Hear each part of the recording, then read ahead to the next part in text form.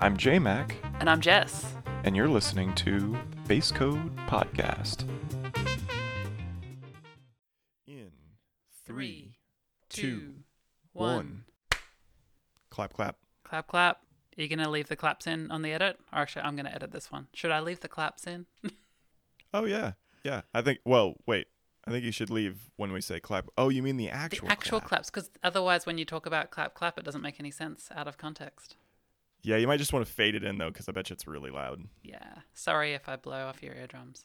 Yeah, sorry if we did. You wouldn't be able to hear us say sorry anyway if we did. Yeah, you wouldn't be able to hear anymore. That's a fair point. Yep. Tough times. Anyway. What's up with you? Not too much. I have this little invention here. I don't know if you can. Obviously, the Ooh, listener can't see yeah. it because they don't have the It's a camera. little circuit boardy looking thing on Yeah. some kind of, what is it, like a motion sensor? It looks like a No, motion so sensor. my kids wanted to be able to click faster in Minecraft to do this like bridging technique, and they were like Oh, okay. practicing the ways how they could click faster. And I'm like, I reckon we can code a solution to click faster. So Huh. I got this Arduino, and Okay. this one can emulate a mouse, and then it's got these two buttons on here. Oh, hang on. Is that a USB port on the end? Here's a USB port. Can you hear the clicking? No. I mean, I can. Oh, you can. So hopefully the listener can hear it. And so when you push this button, when you hold it down, it goes into this little loop where it just pushes like a left click or right click, just spams it as fast as you possibly can go. And this thing can get, I Wow. think, 35 clicks per second. So they're like suddenly the best at this game. I said they're not allowed to use it on any like servers with like real people because it's cheating, and I wanted to, instill good ethics in them. But I also wanted to teach them the cool stuff you can do with electronics. You know they're using it on those. They're not. servers. It's right here in my hand. I can't. All right. I Because you took it away. I but if supervise you the didn't take usage of away, it. They'd be using it probably, yeah. anyway. That's funny.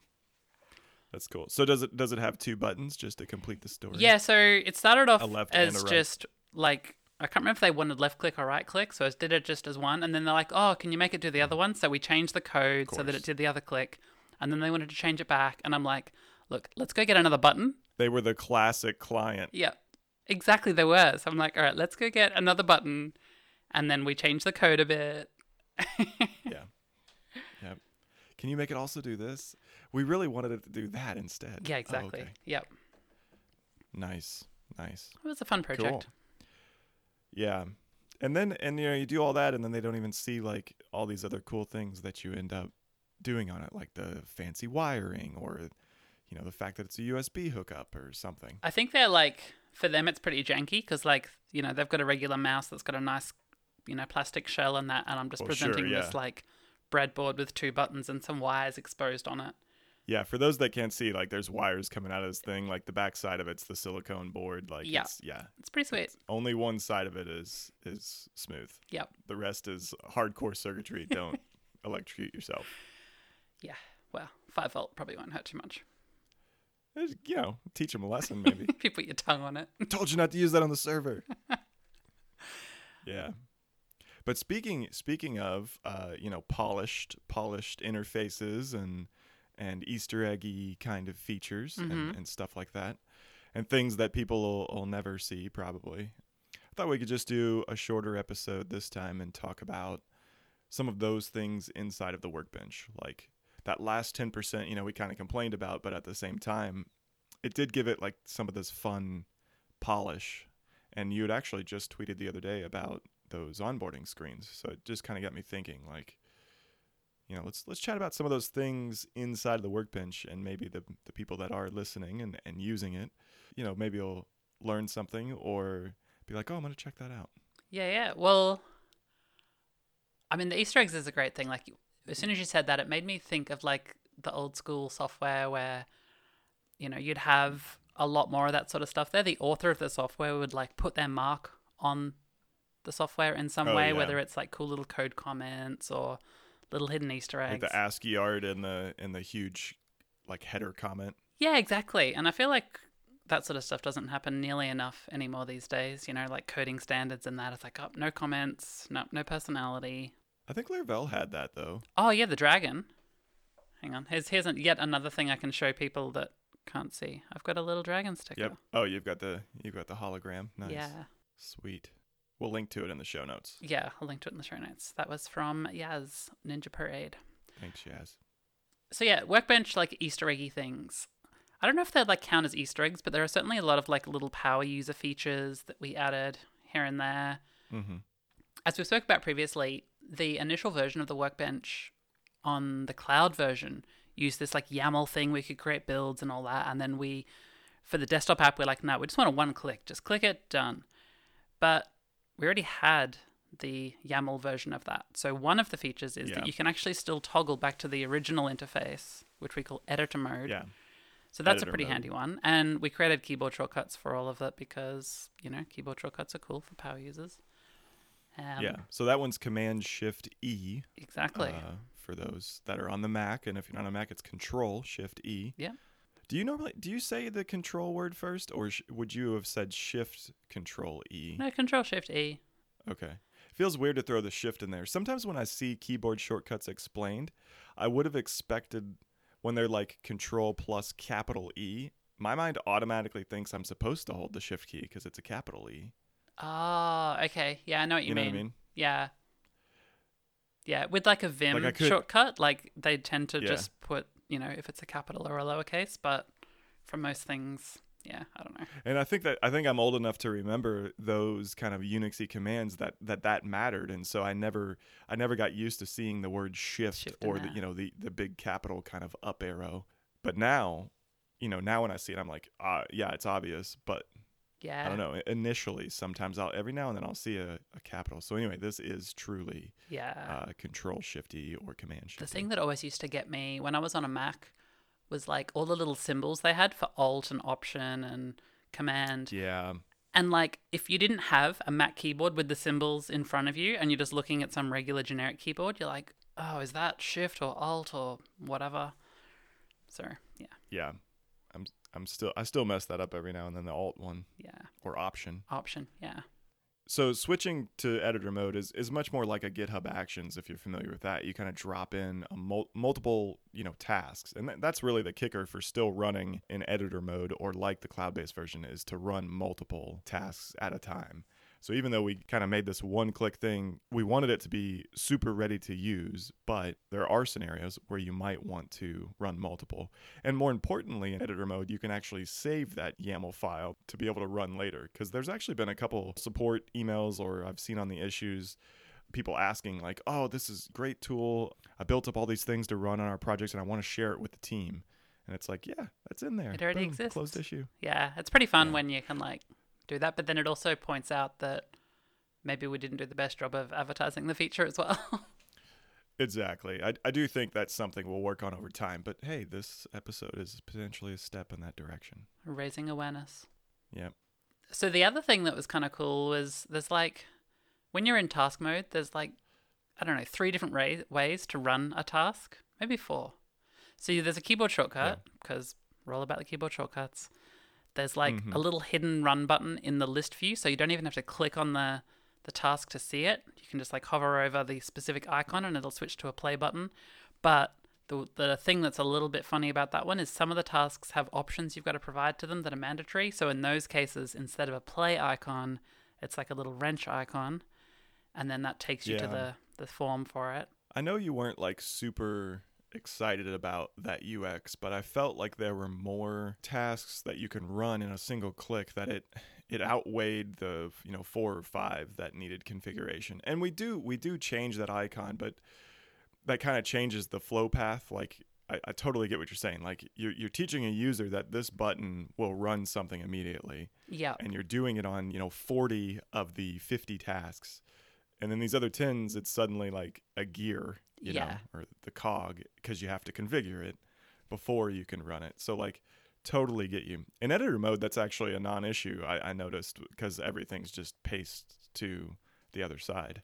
Yeah, well, because all the configuration is done in the YAML editor, so... Yeah.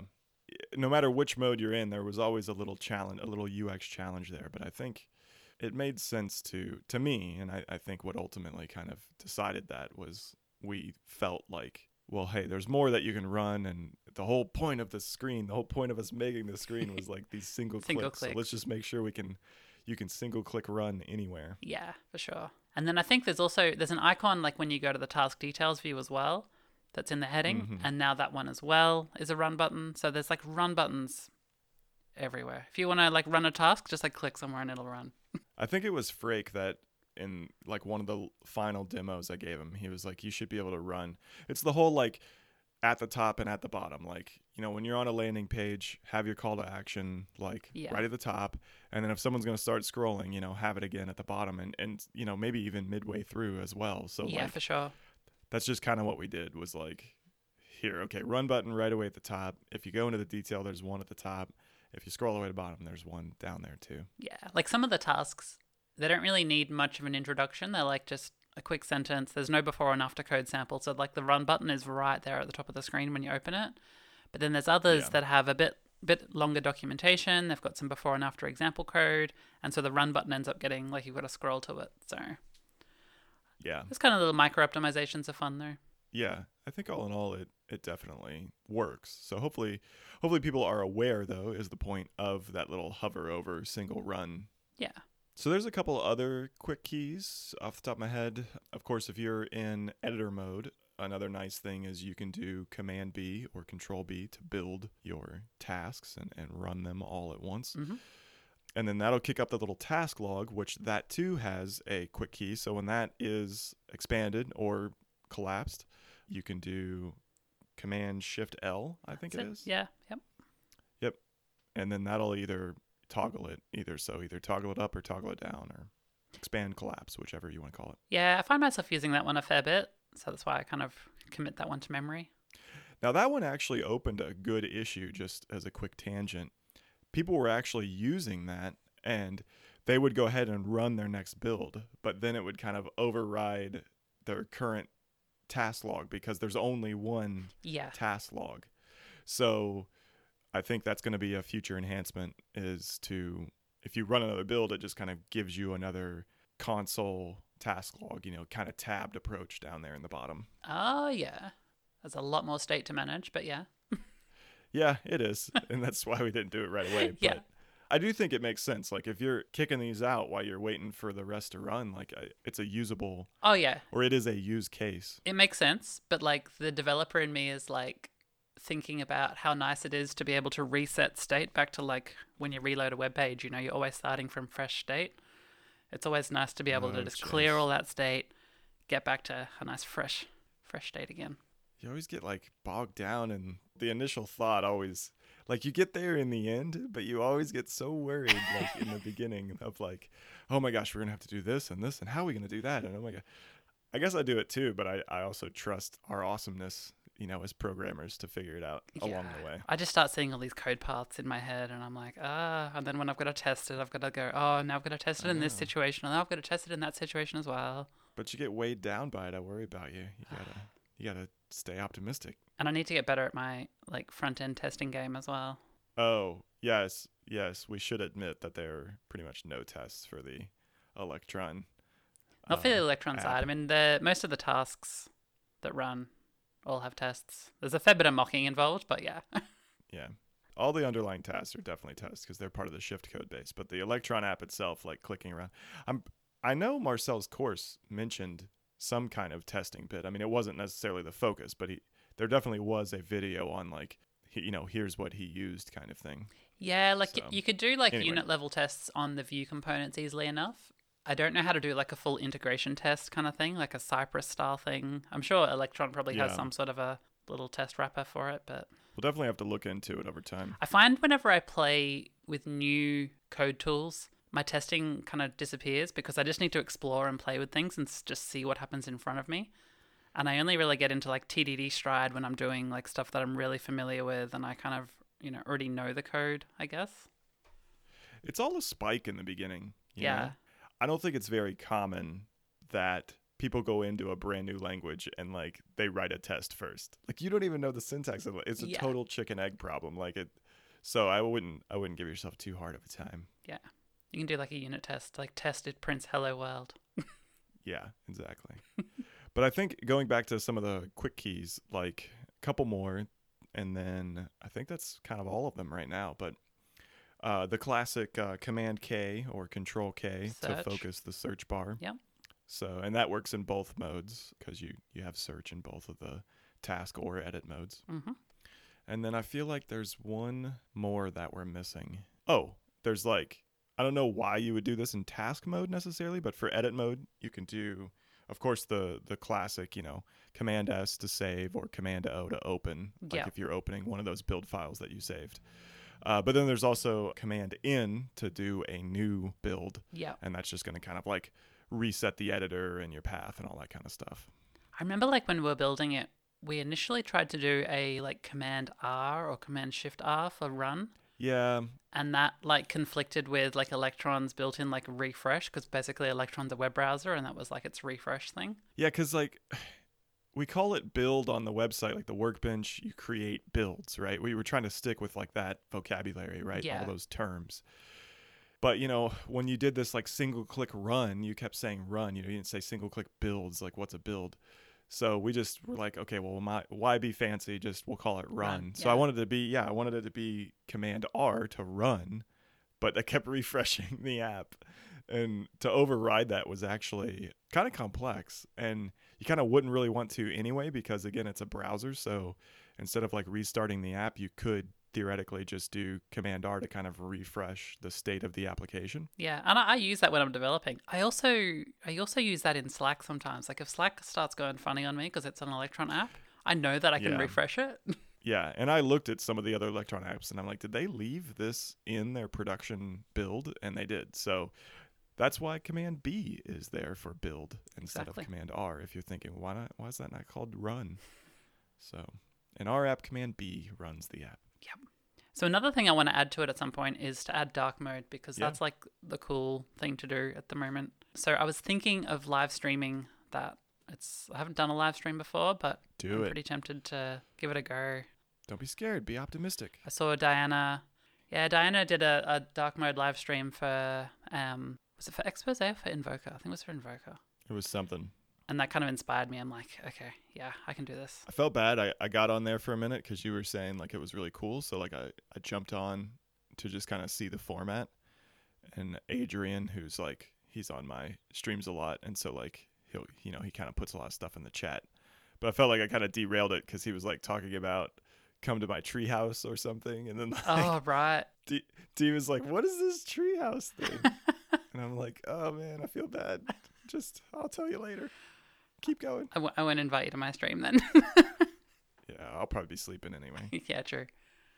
So, but no, I think those are most of the quick keys. So yeah, again, hopefully maybe you got some ideas on how to move around the application quicker. Of course, Jess being huge into Vim, we wanted to make sure those were prioritized. And it's not modal though.